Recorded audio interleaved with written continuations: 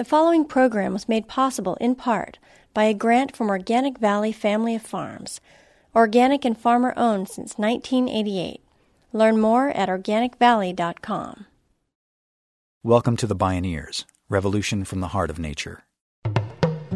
Energy-dense, nutrient-poor foods is a fancy way of saying junk food. Junk food comprises a third of American daily calories. We eat crap a third of the time each and every day. Think about kids' tantrums. You know, what we oftentimes find with those children is it's actually not a behavioral problem, it's a blood sugar crash that they have no control over.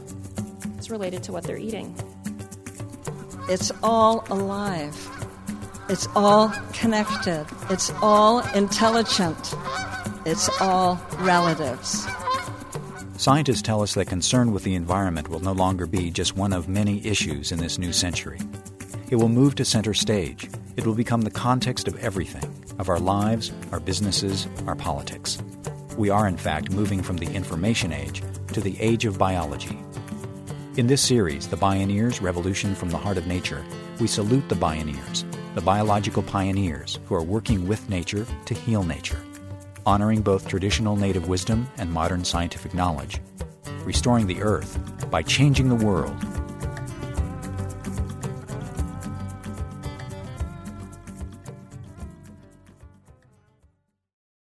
Picture this scene. A Wisconsin high school for developmentally challenged students has to have a police officer patrolling the hallways. Kids fight with teachers, and children carry weapons. Fast forward. A few years later, the students are peaceful and well-behaved. There's no police officer guarding the hallways, no truancies, high graduation rate, no assaults in schools. Now imagine this.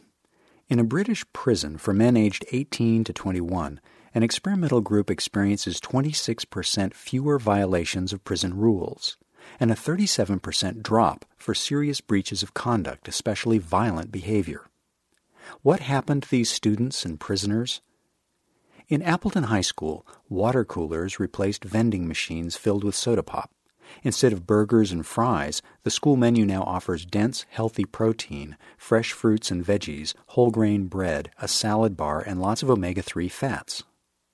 In the British prison, the test group whose behavior improved was part of a medical experiment where the men got nutritional supplements with vitamins, minerals, and fatty acids for 4 months.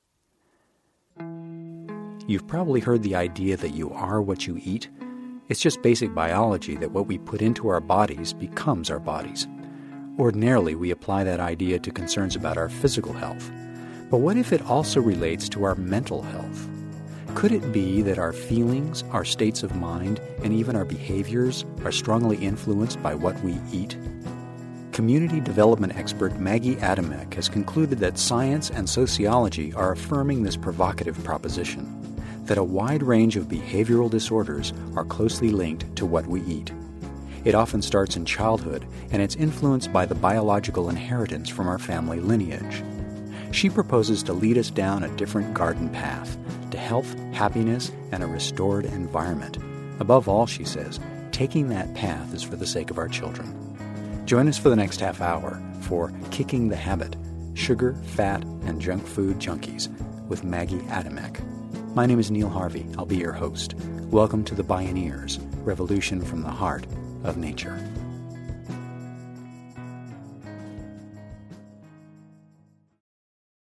Maggie Adamek is the founder and director of the Sugar Project at the University of Minnesota, a collaborative venture that seeks to heal the impact of a fast food, highly refined diet on American brains, bodies, and behavior. She works with schools, substance abuse treatment centers, and communities and families. Maggie Adamek's story begins with her own family history. She grew up on an organic farm in Minnesota.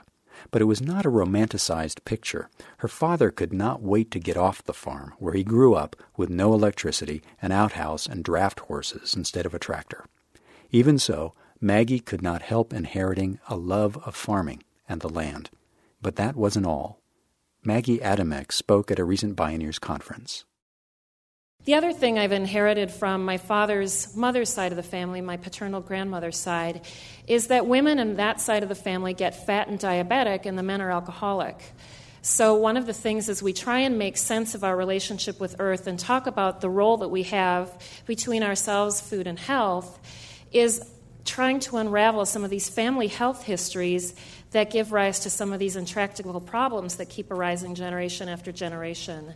And so I ground all of my comments today in this family history. So much of what you see here has everything to do with me making sense of something that's been a real problem for my family for generations, and something that I hope that my son doesn't have to inherit and carry forward.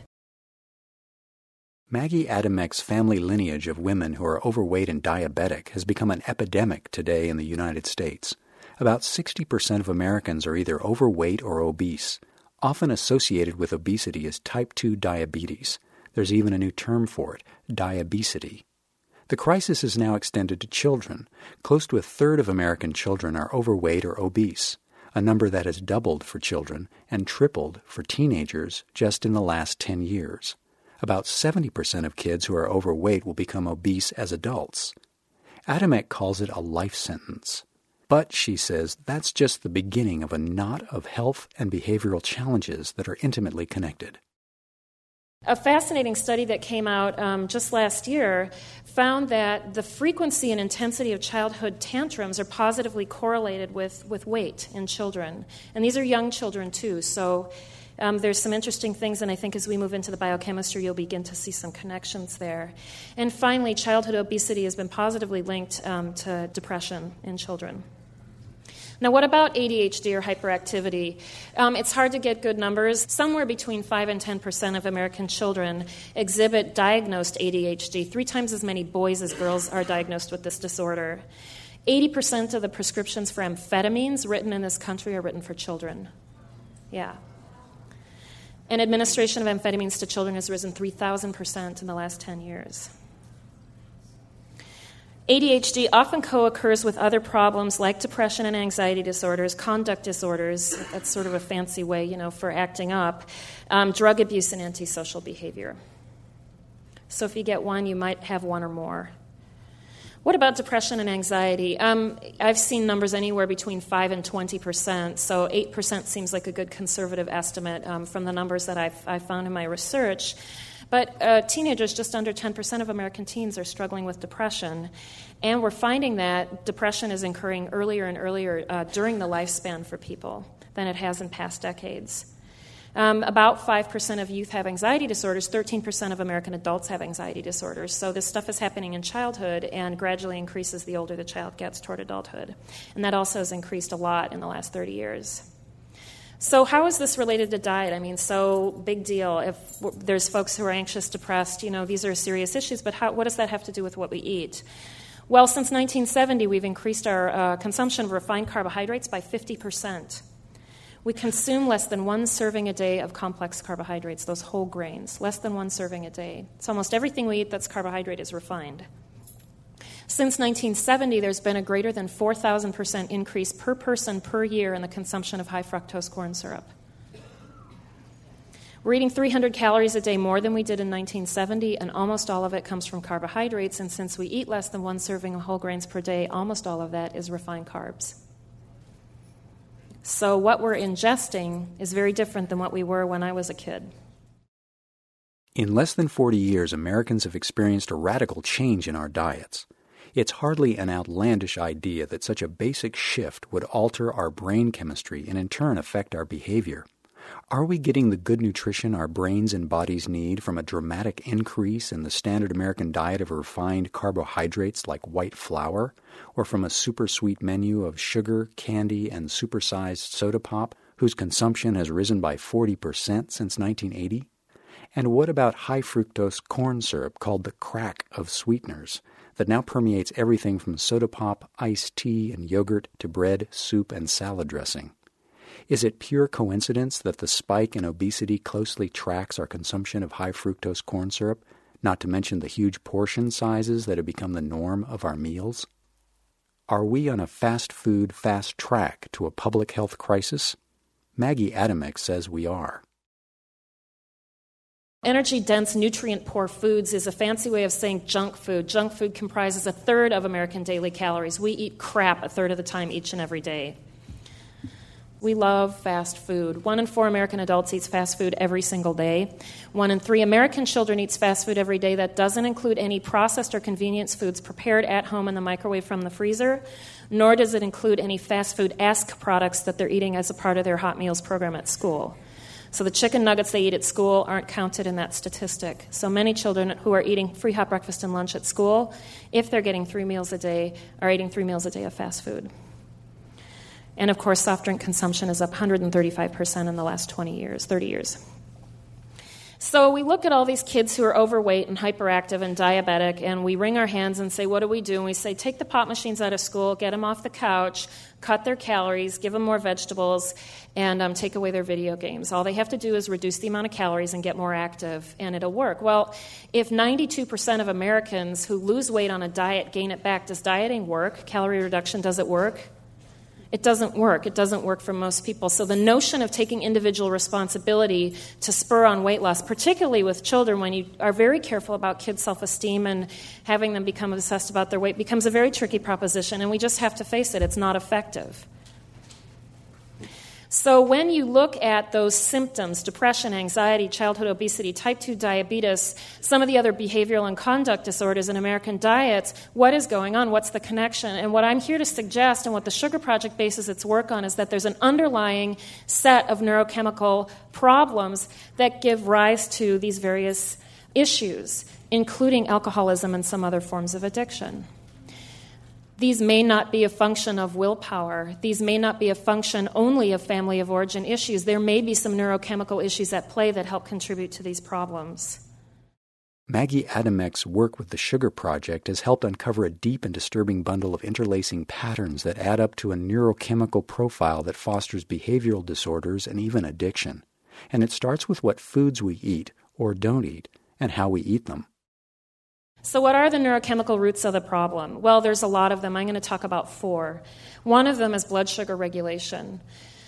If you eat erratic meals or have a diet that's very high in refined carbohydrates, your blood sugar is going to be volleying constantly. And those of us like me, who got it from my grandmother and then my father, and I passed it along to my son, have very sensitive blood sugar systems, which means that you have a little bit of sugar and it goes way up like this, and then when the fun starts to wear off, it goes way down like that. People who have functional blood sugar regulation, there are dips and spikes, but it's a much more gentle wave. And then there's people like me where these highs and crashes. Those are oftentimes the folks that end up as type 2 diabetic. Volatile blood sugar is a problem, that blood sugar regulation. Low serotonin, low beta endorphin or opiates, your body's own opiate system, and low dopamine are the roots that we're going to explore today. So what are the symptoms when blood sugar is low? Well, think about yourself, and if you skipped breakfast today or you had a breakfast that was pretty high in carbohydrates, ask yourself how you felt at 3 o'clock in the afternoon. For me, when I had a diet that was much higher in carbohydrates, I found out that I was tired all the time no matter how much sleep I got, that I was spacey and cranky, easily irritated, and I had a pretty short fuse. And you think about kids' tantrums, and kids who just can't pull it together, they're tired, they lose it. What we oftentimes find with those children is it's actually not a behavioral problem, it's a blood sugar crash that they have no control over. It's related to what they're eating or not eating. What about low serotonin? Well, many of us understand that serotonin is tied to depression. Low levels of serotonin are linked to depression. But what's interesting is low levels of serotonin, which can be genetically transmitted, particularly in families where there's a high degree of type 2 diabetes and alcoholism, is that impulse control is also tied into low serotonin. So not just depression, but impulse control. Think about addicts and think about people who are flying off the handle and that inability to keep a lid on those things, or the inability to have a gap between their reaction and the decision that they make. Impulse control, and it's biochemically mitigated. Low serotonin is tied to short attention span, aggression, reactivity, emotional reactivity, and guess what? A craving for sweets and carbohydrates. Tell a person who needs to lose weight just to stop eating the things that are not good for them, and what they'll find is after 3 or 4 days, they are craving, and I'm sure there's many of you in the audience that know what I'm talking about. We're all as well if you could just have a cookie. Beta endorphin people are familiar with when we think about the runner's high, but what the beta endorphin system is our body's own opiate system. When we're in pain, when we're exercising, we release a flood of opiates or beta endorphin that serves as a natural painkiller to the body. If I shut a window on my thumb, what my body does is release beta endorphin to help numb the pain. It's got a positive function. What we found in people who are born into alcoholic families or families with a series of some of these other health problems is they may be born with a low density of opiate receptors and opiate levels in their brain. What that means is they may have a low tolerance for pain, emotional pain and physical pain. They may have low self-esteem or feel inadequate, tearful. They may be more sensitive to criticism, feeling alienated or isolated from others, seeking crisis because even painful situations will create a beta endorphin spike in the brain and give a person temporary relief. So too, by the way, will not eating. So when we're talking about kids and eating disorders, not eating will evoke a beta endorphin release because your blood sugar crashes with no food in your stomach. The body releases beta endorphin to stop the pain. And what you have is the cycle of people who actually become addicted to the production of their own opiates. You've heard of exercise addiction? Same thing. So guess what? There are two substances outside of alcohol, morphine, and heroin that allow your body to produce beta endorphin. It produces endogenous opiates, and that's sugar and fat. Happens to everybody. Some of us who have low levels of opiates in the brain, this becomes problematic because you get these big highs and these big lows and this cycle of dependency. Low dopamine, that's something that if you know anything about addiction, people talk about dopamine levels in the brain. Low dopamine is correlated with unhappiness, linked to aggressive behavior and violence. They've done some really interesting studies in prisons looking at blood sugar regulation and dopamine levels in prisoners, and what they found is most guys who are incarcerated who have committed violent crimes, at least in these studies, have very volatile blood sugar regulation and a low density of dopamine. And, this is a weird sort of science term, lack of positive emotionality, but it means that you don't feel so good about life. Wow, that's a pretty compelling profile. And we talk about some of these issues that kids are having with their health, and we begin to look at the neurochemical profile and the changes in the American diet over the last 30 years. A fairly compelling portrait starts to emerge as we connect the dots. So think about our kids. A lot of kids, especially high school kids, hop on the bus or go to school. They can sleep till the last second. They skip breakfast. They may have a Coke at 10 o'clock in the morning because they're about ready to pass out from hunger and feeling so sleepy they can't stay awake. They may eat fast food after school. And this is kind of a typical teenage diet. Maggie Adamek. The obvious question, she says, is that if neurochemical deficits related to our diet and amplified by our inherited genetic predispositions give rise to emotional and behavioral symptoms, then what happens when people change their diet? When we return, more from Maggie Adamek about the nature of fast food addiction and how people are breaking the habit by treating food as medicine. I'm Neil Harvey. You're listening to The Bioneers, Revolution from the Heart of Nature.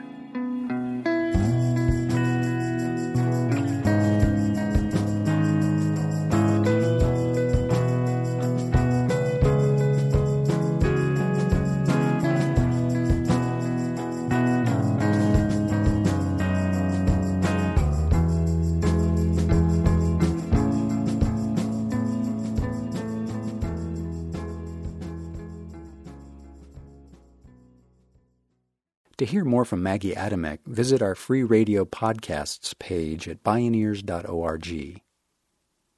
Drug is not normally a word we associate with common foods, but Maggie Adamek says mounting evidence from scientific studies is changing the way we see that.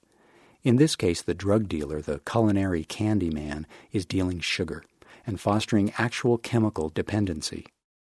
Bart Hobel at Princeton University and Carlo Colantuoni at Johns Hopkins have demonstrated conclusively that when rats are given sugar in binge doses, it will induce physical dependency. Two interesting pieces about this research. Number one, the binge dose that they gave to these rats was the equivalent of a 20-ounce serving of soft drinks.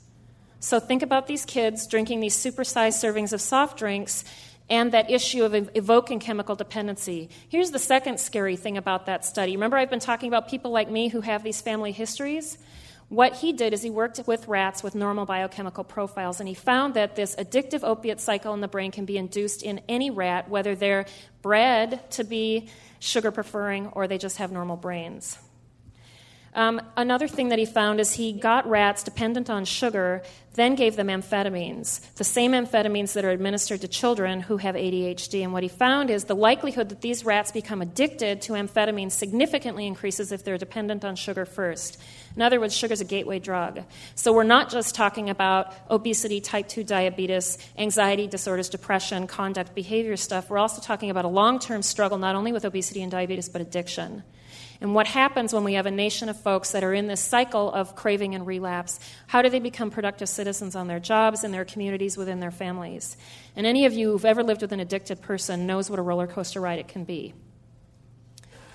Finally, there's an interesting study at the University of Wisconsin-Madison. They gave people food high in sugar. They ate a certain amount. They gave people food high in fat. They ate a certain amount. When they gave people food high in sugar and fat, think a supersized meal, they ate up to 6 times more than they would with the other serving sizes. So something hormonally is happening when you're given foods that are high in sugar and fat together that cause us to eat a lot more. Why don't you just give kids NutraSweet? Guess what, folks? Sweet taste alone will evoke that addictive opiate response in the brain. You know people who are addicted to Diet Coke, anybody? Yeah, well, it not only triggers that opiate response, but aspartame actually evokes a dopamine response in the brain, too. What do children need? They need to eat enough and they need to eat on time. They need to eat every couple hours. Even my 14-year-old needs to eat every couple hours. They need adequate protein, complex carbs, fruits and vegetables, omega-3 fats, and water.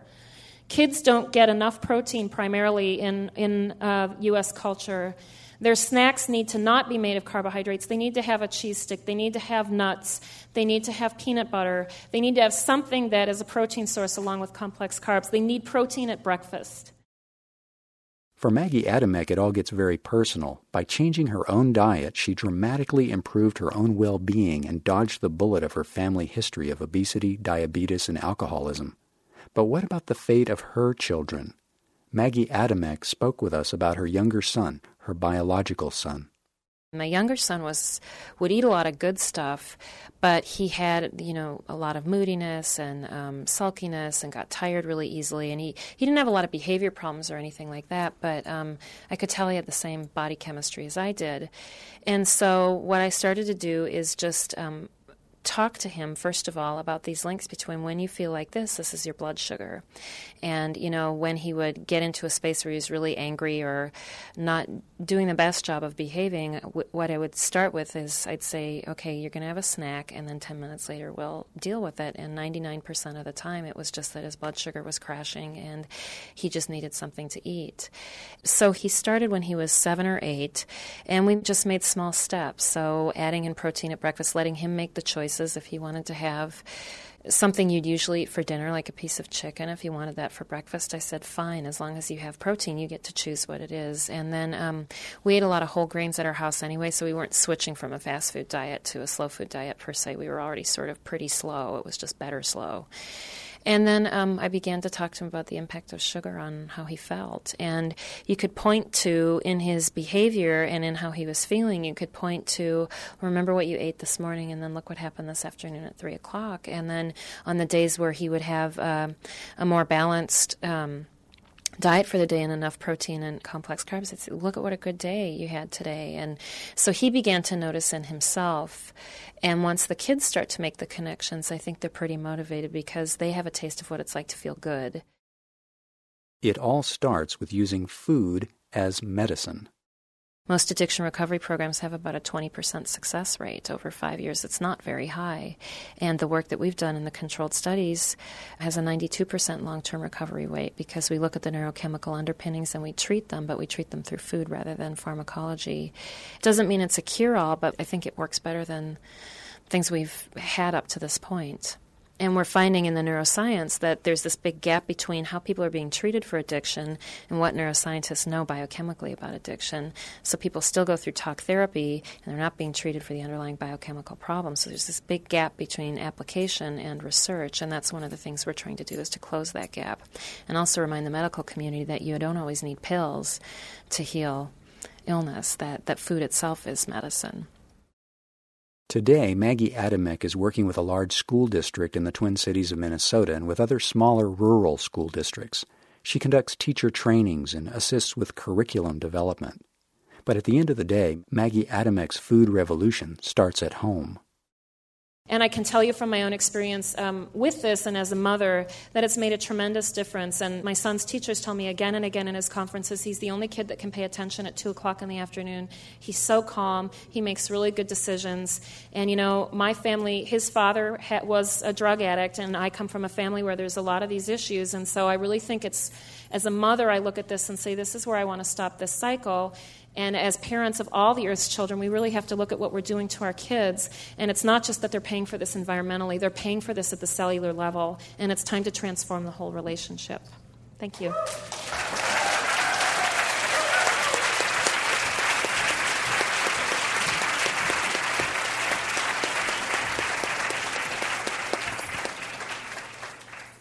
Ongoing research continues to confirm what Maggie Adamek knows, not just as a medical researcher, but as a mom and community worker.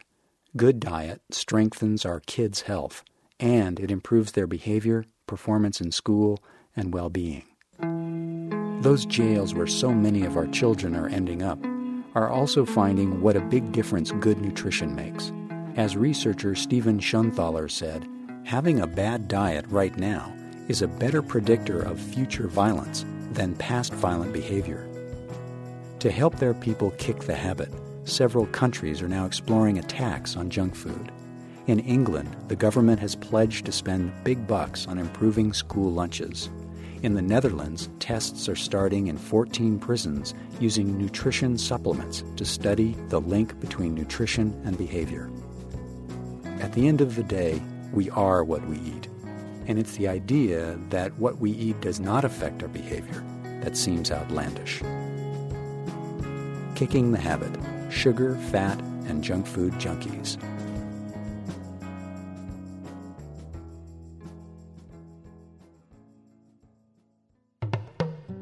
To find the latest resources related to this program or to order a copy of this show, visit Bioneers.org or call 877-246-6337. Practical solutions and social innovations for our most pressing environmental and social challenges can also be found online at Bioneers.org. Choose from articles, news releases, blogs, event calendars, books, CDs, podcasts, and DVDs. You can learn more about the Bioneers through their annual conference and by becoming a member. To register and join online, go to Bioneers.org or call 877-246-6337. The Bioneers, Revolution from the Heart of Nature is a production of Collective Heritage Institute.